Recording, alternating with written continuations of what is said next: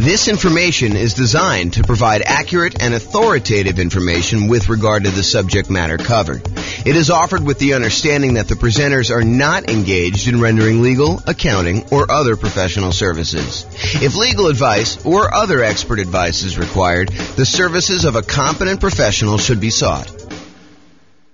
Welcome to the Independence Real Estate Investing and Real Estate Financial Planning Podcast. Learn all about investing in real estate in Independence, Missouri, with a combination of real estate financial planning and modeling with numbers specific to Independence, plus syndicated, more generalized recordings of live and pre-recorded real estate investing classes, not all of them specific to Independence. Be sure to stay tuned after the podcast for a message from our sponsors. Well, good morning and welcome, everyone. We got a pretty exciting class today. I think this is like the traditional comparison that you've been waiting for. It is the class about, is it better to buy 20% down rental properties or to invest in the stock market? And we will do this analysis in about 300 U.S. cities. So the idea is, what if we decided to look at if buying 20% down rental properties as an investor, no nomad, no house hacking, no BRRRR, no kind of like fix and flips or anything like that, just buying traditional 20% down, non-owner occupant investment loans on rental properties in that market, using that market's kind of median price home and the rents that they would get from those types of properties as quickly as they can. Basically when they've saved up enough for a down payment to do that. And in the meantime, they'll be investing in the stock market, just like the stock market people are going to be investing in. And so they'll kind of say, is it faster to do these 20% down rentals in order to achieve financial independence and to figure out how much of net worth they have at year 40, which is kind of our cutoff point for doing that. So we'll go look at all those numbers and we'll see once and for all, although it's not really once and for all because there's all sorts of variations in these things. But we will see once and for all with this particular set of assumptions, which one is better? Which one gets us to financial independence faster? Which one gives us a higher net worth? Which one's riskier? And so we'll look at a lot of those different things. So I've modeled this out in about 305 U.S. cities. And so let's look at it. In both scenarios, whether you're doing 100% in stocks or you're doing buying up to 20% down rental properties, in both those cases, I assume that this particular person was renting the entire time. They were not buying owner-occupant properties to live in first and then doing the strategy. And the numbers would change if they decided to buy an owner-occupant property and then do either all investing in stocks or then do all buying 20% down rental properties, up to 10 rental properties. The numbers would definitely change because then they'd have an owner-occupant property. It would change a lot of the characteristics of the investment. That owner-occupant property matters a lot. I'll say it that way. And we'll see that come up time and time again when we do our analysis, because this is sort of like part of a series of classes where I look at comparing two different strategies and I show you how they do head-to-head. In case you haven't noticed, that's what I've been doing. About once per week for these live classes, I've been doing a head-to-head comparison of different strategies, and then we publish this eventually to the podcast and put it on the website and stuff like that. So you can see, though, these different comparisons, and you will see over time that buying that owner-occupant property has a significant impact on how things perform. And most of the time, it's better. So if you get nothing else from this stuff, look hard at whether you should buy an owner-occupant property first in your marketplace. Okay, so in this case, though, we're talking today about putting 20% down, buying rental properties, or investing in stocks. In both of those situations, both those scenarios, they're renting the entire time themselves. They are not moving into a property that they own. Okay, trying to make it as fair of an apples-to-apples comparison as we can. In the cases where they're putting 20% down, they save up their money until they have 20% down for non-owner occupant property, and then they repeat that until they have 10 properties, 10 rentals in total. Then they stop buying. Any extra money that they have coming in, they stick in the stock market, just like the people investing in stocks, except these guys would have 10 rentals at that point. They buy the next property when they've saved up enough money for the down payment, plus any closing costs, plus 6 months of reserves for their personal expenses, plus 6 months of reserves for every property that they own so far. So if they only own 2, they need 6 months of reserves for those 2. If they own 8, they need to do reserves for all 8. And additionally, they need to be able to qualify for the loan based on a 45% debt to income ratio. We don't just give me a pass and say you don't need to qualify for a debt to income ratio. We do that calculation. So in markets where you have, challenging economics, where the prices are really high and rents are not quite that high, and that actually hurts your debt to income ratio because maybe you have negative cash flow on them, then we need to overcome that if you're really close to your debt to income ratio in order to be able to buy the next one. In cases where buying a property has really good cash flow economics, the amount of the price to rent ratio and your expenses on that property are such that when you buy a property, it actually helps your debt to income ratio, then that actually is probably not a factor. Your debt to income ratio will be easy to achieve there. Okay. But we do that calculation. So it's important for you to realize that that is a factor in this stuff. And while the 20% down people are saving up to buy their rental properties, they're also investing in the stock market with any extra money they have. So I've assumed that they're taking the extra money that they have and they're investing in, some type of index fund or something like that in order to save up their money and get a return on it while they're waiting to buy their property. So they're not significantly handicapped by having this money in some type of really low return thing, while the other people who are doing only stocks have it in some type of really good stock market account. And the people that are investing in stocks, they don't have any property at all. This is just stocks completely. And if you want to see the comparison of this, I have the URL on the screen. I'll try to put it in the show notes.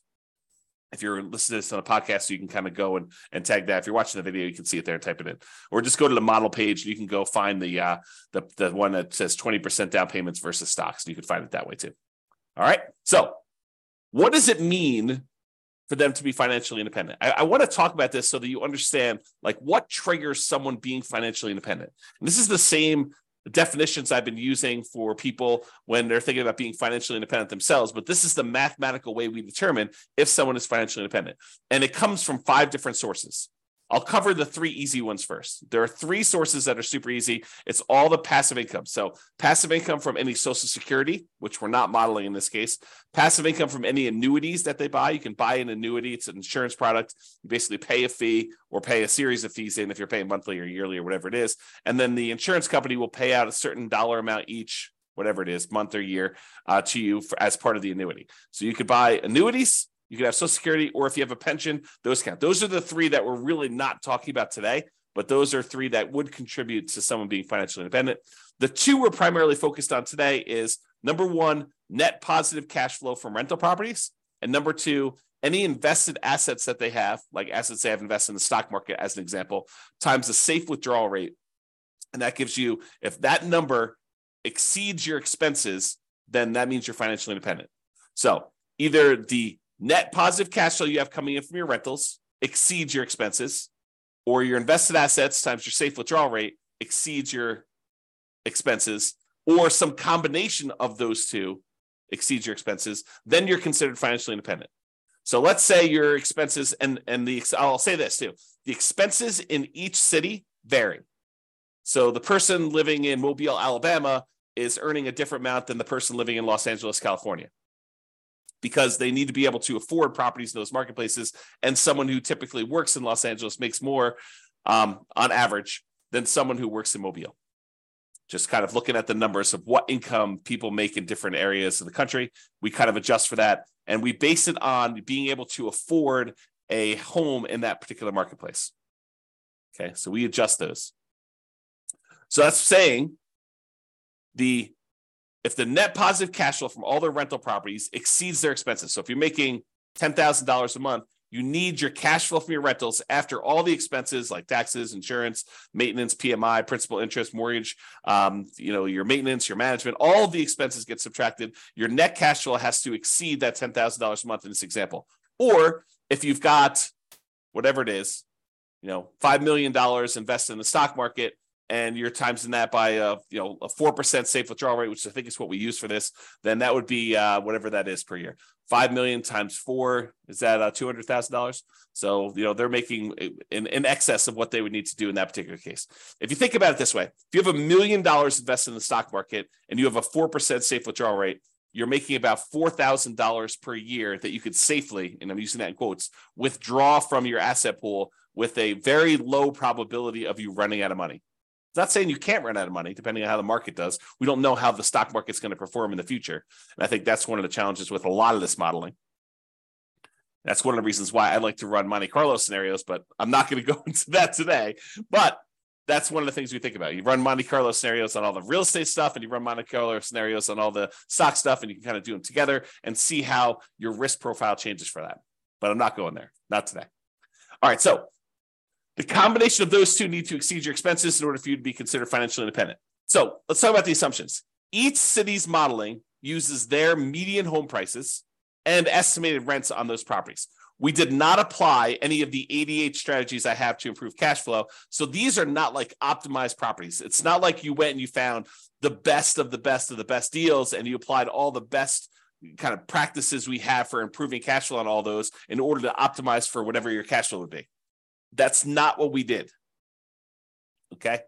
So these are sort of like run-of-the-mill, median-ish price properties. You could do a lot better than this, kind of picking your things. And also, I would say I somewhat handicapped stock market.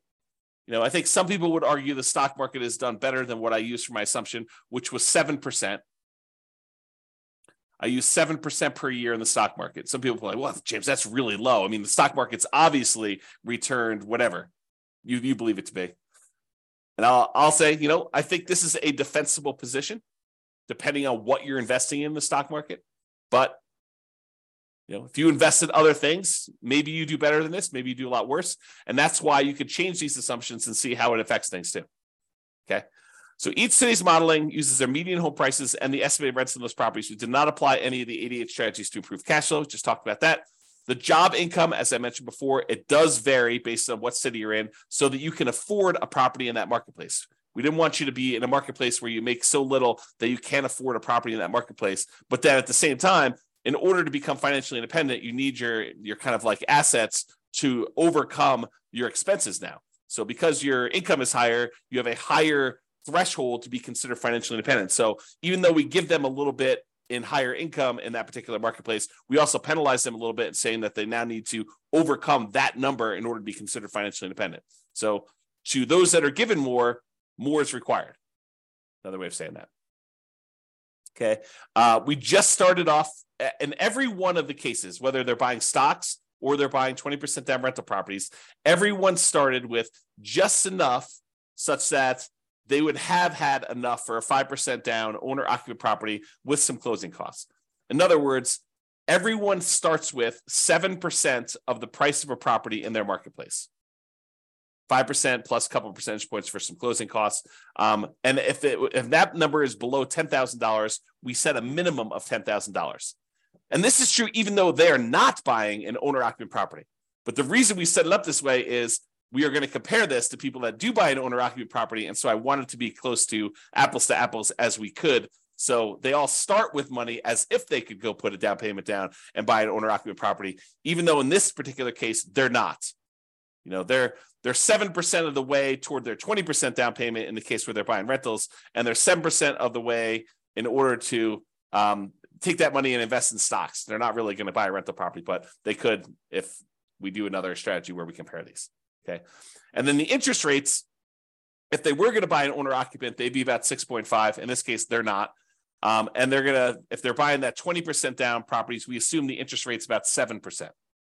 So it's pretty close to where we are today, although, and I could change these, but right now we are using 7%.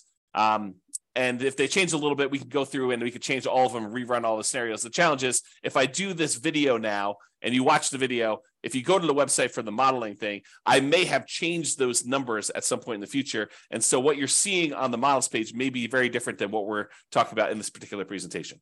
Okay.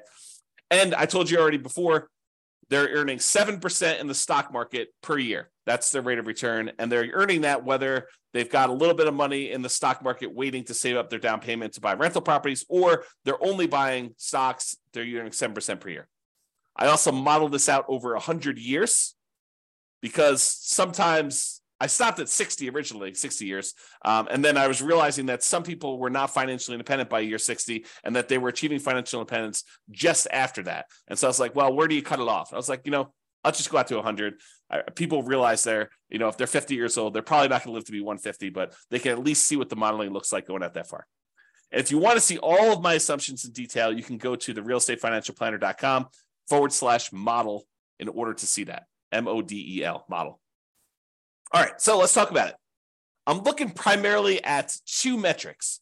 Number one is how long did it take them to be financially independent and how much net worth they had. So let's talk about how long it takes them to be financially independent first. You might think, oh, James, this real estate stuff is obviously going to do better, and it's going to be better in every case. Well, you might be surprised to see that the investing in stocks, not buying real estate at all, is better in 75 out of the 305 cities that we tested in. So about 25% of the time, they achieved financial independence faster if they invested in stocks than if they invested in 20% down rental properties. And you're like, what are you talking about? Is that even possible? Yep. In 229 of the cities, 20% down was faster. They achieved financial independence. They got to the point where the income from their invested assets, whether that's net rent, net cash flow on all their rental properties after all expenses, or the income that the money that they have invested in this case, the stock market, times the safe withdrawal rate at 4%, with the sum of those two, whether they're heavily in real estate, they may not even have any stock market stuff or vice versa. But those two actually exceeded their living expenses, the expenses they have in those marketplaces. In 75 cities, it was faster for them to do the stock market. In 229 cities, it was faster for them to put 20% down. And in one city, it didn't matter. It was tied. They achieved financial independence at the exact same month. All right. Now, in the 20% down case, there were 22 cities, 22 out of 305, where they actually did not achieve financial independence by year 100.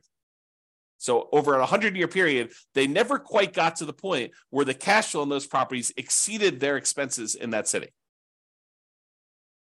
which is pretty interesting, Now, again, we're not optimizing these properties. You could do better. And in fact, because you're not having to buy them in your city, you could choose a different city to do this in, city that has better economics, as an example.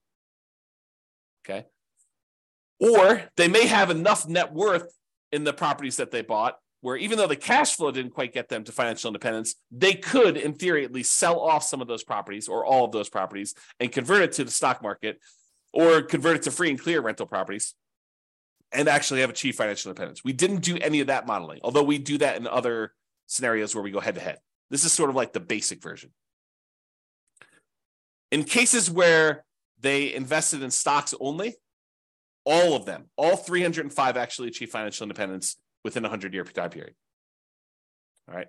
So there were 22 cases where 20% down did not, and there were 305, all of them achieved it when they did stocks. All right. This chart breaks down how many of the cities achieved financial independence at what time. So this is the low time. So, this is like 100 months. This is like 1,200 months over here. The red kind of area is the number of 20% down ones that achieve financial independence there. So, for example, at about the 300-month mark, there were about 20 of the cities that achieved financial independence. And you can see that the 20% down ones are spread out, I wouldn't say exactly evenly, but relatively evenly over time. Kind of like a little bit more in this kind of like 200 to 600 range, a lot fewer the later on you go. There are a couple really early ones where you achieve financial independence very, very early in those cities. However, the stock market one is very different looking. There's a whole bunch, almost 80 cities that achieve financial independence, just after this, whatever this is, 550 month period. And then there's a bunch that kind of achieve it right after that. And then a whole bunch kind of like taper off, so you don't have very many at all the later you go. And so you can see the characteristics of when you achieve financial independence look very different depending on whether you're doing 20% down or you're doing stocks only in those different markets. Like when you're likely to be financially independent looks very different. There's a wide range when you put 20% down. There's a kind of like hard left-hand side, lower end boundary for the stock market one, but then it kind of grows, kind of like tapers off pretty rapidly there. And a lot more of them achieve financial independence kind of like in this time period, if you're looking at that. Okay. All right. Now this chart, this shows you how much better, how much faster investing in stocks is or investing in 20% down is for each individual city. So each one of these dots is a particular city. The number here on the left-hand side shows you how many months better or worse it is. So here's 0. On 0, these would be the same. So this is the one where it was exactly the same.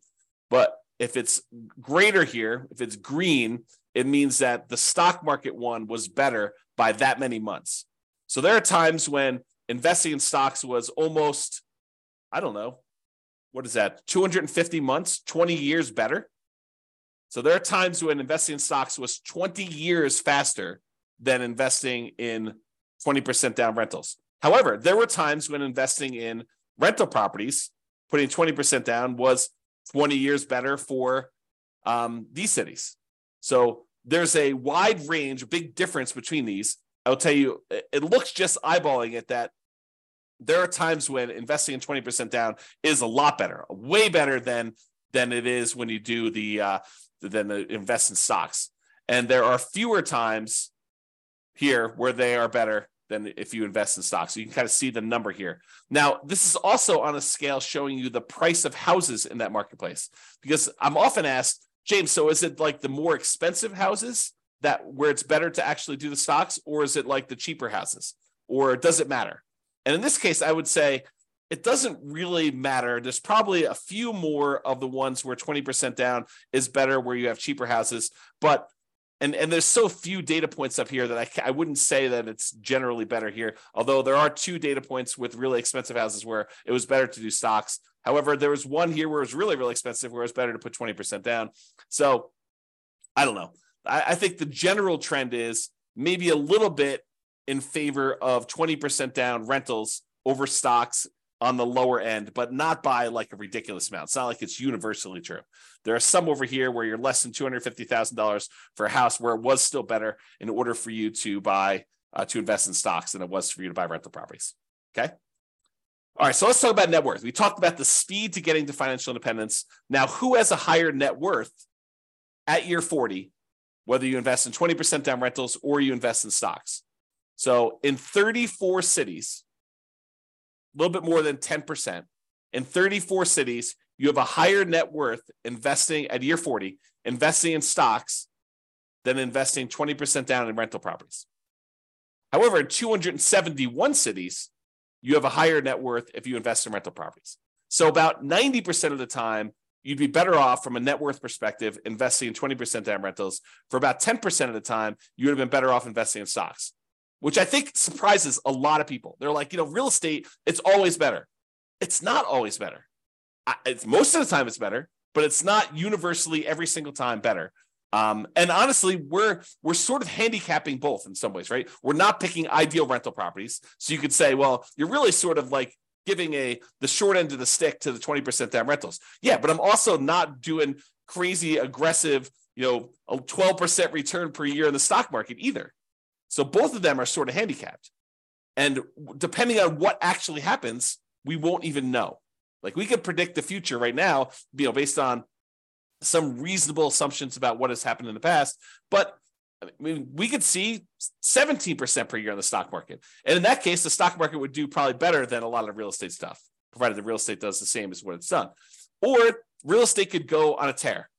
I mean, this last year, when interest rates have risen, it's been slowed down quite a bit as we try to get inflation under control. However, going back even before that, the last 5 years, where real estate prices have gone up like crazy, if that growth rate were to continue, yeah, real estate would look amazing.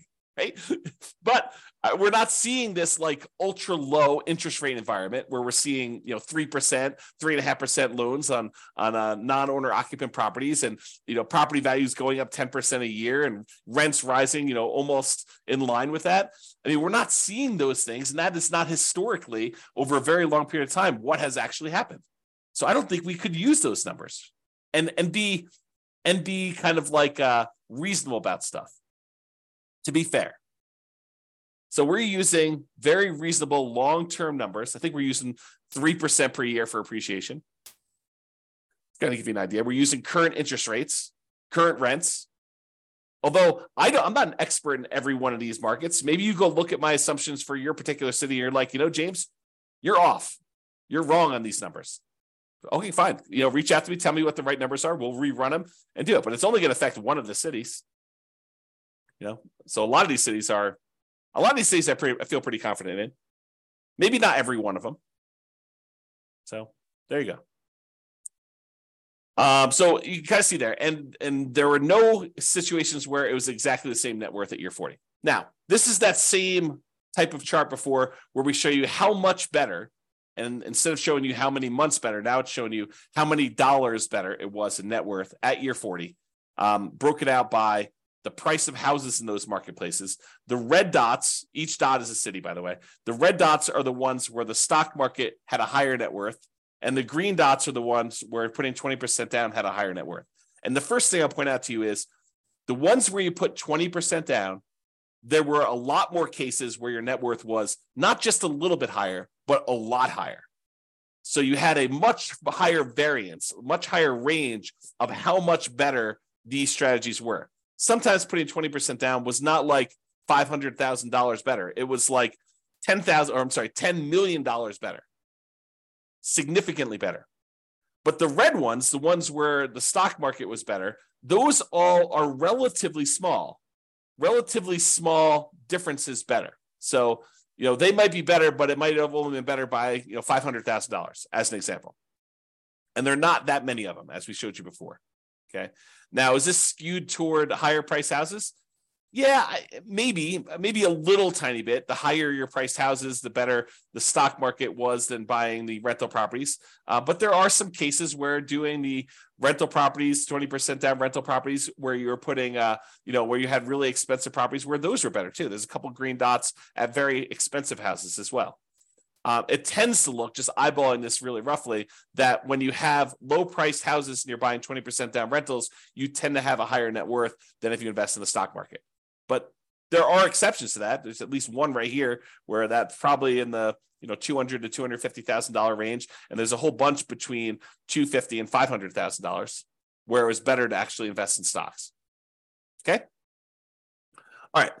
There were 21 cases where even with 6 months of reserves for your personal expenses, 6 months of reserves for a rental property when you buy a rental property, that the cash flow was so ugly buying rental properties that you ran out of money. And those were all cases where you were buying rental properties. You never ran out of money if you were doing stocks. Okay. And in 284 cities, you didn't run out of money in any of those. Okay. But in 21 cities, there were ones where you ran out of money. Now, we did not apply any of the 88 strategies to improve cash flow. We did not cherry pick better deals. If you happen to be in a market where the cash flow is really, really, really, really ugly, you don't have to buy in your marketplace. If you're in a city where, every time you buy a property, it's negative $3,000 a month cash flow, maybe you go to a different city. That just seems obvious to me. Or maybe you do a different strategy. You don't put 20% down in those cases where you'd have significant negative cash flow, because the more you put down, the less negative cash flow you're likely to have. Okay, so there are 21 cities with my assumptions where we did run out of money in this case, and you can go drill down into each individual city to see how they compare, look at your city and see. And this shows you like the ones where you were likely to run out of money. The red dots are the ones where you ran out of money, and it tends to be you have a much more likelihood of running out of money the higher the price point. So sorry for people in California where you have really expensive properties. Because I bet you, not all of them, but I bet you a lot of them are California. All right, so here's a summary of some things. And we do both average and median here to kind of show you the difference. See, the medians, when you take, like, for example, net worth, we take the highest net worth, we take the lowest net worth, we sort them in order, and then we look at the middlemost number. That's median. Or we take the stack of all the different net worths, we add them all up, we divide through by the number that we have, and that gives us an average. So when we look at the median net worth at year 40, when you put 20% down, is about $8.9 million. Squint really hard, it's about $9 million. Okay, so about $9 million when you put 20% down to buy properties. That's the middlemost number at year 40 for kind of net worth. Now realize these are in inflated 40 years in the future dollars. If we want to think about what that number means in today's dollars, it's about a third of that. So squint really hard, and it's about $3 million in net worth in today's dollars. Okay, in other words, $9 million 40 years from now will feel like having $3 million today. So if you have $3 million today, that's about what it will feel like to have $9 million 40 years in the future, just from inflation. So the 20% down has $9 million, 8.9. When you invest only in stocks, the median at year 40 is about $4 million. So it's almost $5 million difference in net worth. Better if you put 20% down. So on median, the middlemost one here was almost $5 million better if you put 20% down versus if you invested just in stocks. That's a significant difference. And if you look at average, the average for 20% down for net worth was almost 12 million versus just about 4 million for the stocks. So it's almost $8 million difference if you look at average. All right. Now, it's really clear that you didn't buy any properties when you invest in stocks. You have about 10 on average when you put 20% down, or on median, 9.8 on average. So there are some cases where you didn't quite get to 10 with the stock market, with the average one when you're looking at that. In terms of how long it takes, the months it takes in order to achieve financial independence, like the minimum target monthly income in retirement achieved, that's what MTMIR, wow, can't even say that, achieved means. When you put 20% down, you achieved your financial independence in about 509 months. When you did stocks, you achieved financial independence in about 659 months. So it's about 12 years faster on median, or about 30% faster for you to invest with 20% down than doing stocks. Now, when you look at averages, it's about 25% faster. And a difference of about, well, let's see what that's, probably 11 years. So it's 11 years faster for you to do 20% down on average for doing those. Now, as far as risk goes, what's riskier? Well, there are different types of risk, right? When you invest in stocks, you have all the different stock market risks. You have all the different risks associated with investing in companies in stocks. That's what stocks are, okay? When you invest in real estate, you have all the different risks associated with real estate. Market conditions, interest rates, things like that, rents, things like that, okay? Now, those are different types of risks just generally. And I'm not going to try to compare those risks head to head, but there are measurable risks. Like how risky are you in the terms of debt to income ratio? Well, when you're doing kind of like your debt to income ratio for investing in the 20% down rentals, your debt to income ratio is higher. It's more risky for you to invest in the 20% down than to invest in stocks. And the average debt to net worth, 47% on average compared to zero, or the average debt to account balance, 219.84% to 0%. So in other words, because you're taking on debt when you're buying these 20% down rentals, and you're not taking on any debt when you do the stock market ones, you will find that you are riskier doing 20% down than if you are not doing 20% down, than if you're not taking on any debt at all. Okay, so in general, it is riskier to put 20% down. All right. I think I've been talking about this idea throughout, but median property and rent. You could apply the 88 strategies we have to improve cash flow, to improve the numbers for the one that has rentals. we're basically using the median price properties and what rent might be on those properties in each market. You should be able to choose and do better than that.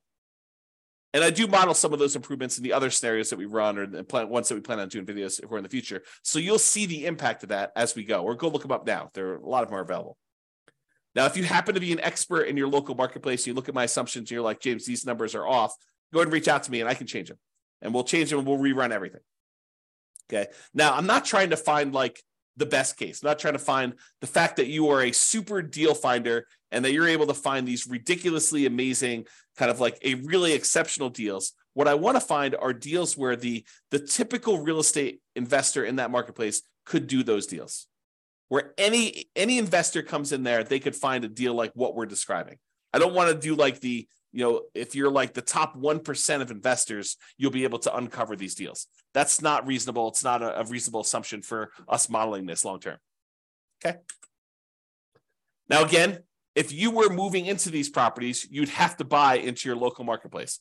But you could say, hey, I'm in a marketplace where cash flow is really, really ugly buying here. Maybe I should go look at another market around me or another market out of state, and I could invest in those. We did not model that, even though we would probably choose to do that, right? In a lot of cases, we're looking at a market, we're like, this is really ugly. I don't want to voluntarily take on a property that has negative $3,000 in cash flow. Maybe I'll go put more down, change my strategy, buy properties free and clear, go to a different market. There are all these different things we could do where we're not really limited by voluntarily doing really bad investing, really unsavory, high negative cash flow investing in that marketplace. So it could be a lot better than what we're showing if we use some just really basic common sense stuff of changing our strategy or doing something slightly different or applying the strategies to improve cash flow or whatever we're doing there. And then obviously investing in stocks is not directly affected by which market you're in. However, it is indirectly affected by how much you ended up starting with, because if you're in a more expensive market, you end up starting with a little bit more money. The amount you're earning, so if you're earning more in a marketplace, you actually are setting aside more into the stock market investments. How much you're saving and the criteria to be considered financially independent, because if you're in a more expensive market, your expenses are higher, so you need a higher hurdle to overcome to be considered financially independent. So all those things do factor in. I do take that into account. All right, so in conclusion, in our current market conditions, current prices, current interest rates, current rents in about 300 U.S. markets, using what I would refer to as less than ideal median price to rent properties, putting 20% down tends to outperform investing in stocks in terms of net worth and speed to financial independence. The market does matter, though. In some markets, investing in stocks is faster, more profitable, and arguably better. Generally, investing in real estate tends to be riskier, whenever you measure risk with debt, especially. It's best if you look closer at your specific market and apply as many of the 88 cash flow improving strategies as practically possible to improve on your own personal implementation. And you can do that. Just go to realestatefinancialplanner.com/model, MODEL, and you could see your city and go drill down into we probably have a couple dozen up right now. I'm planning on adding till we get to about 100. Provided the server can handle that load. We'll see how it goes as I really ramp up and do a lot more of these, because realize we're not just doing one, we're doing 300 every time we add one. So it gets very large. The data sets get very large over time. All right, so that's all I got for you. I hope you enjoyed this presentation. This has been James Orr. Have a great day. Bye-bye for now. With home prices up, mortgage interest rates up, and rents up, but not quite enough to counteract the higher prices and interest rates, cash flow on rental properties in Independence is harder than ever. Book a call with the Real Estate Financial Planner to apply our proprietary 88 strategies to improve cash flow on your rentals. See the show notes for a link to schedule your call and improve your cash flow today. If you're a real estate agent, lender, or professional in Independence that wants to help our real estate investor listeners, consider reaching out to learn about collaboration opportunities with this podcast. We'd love to add more value to our listeners by having you assist our investors buy, sell, and finance their real estate investments. See the show notes to schedule a call to discuss collaboration opportunities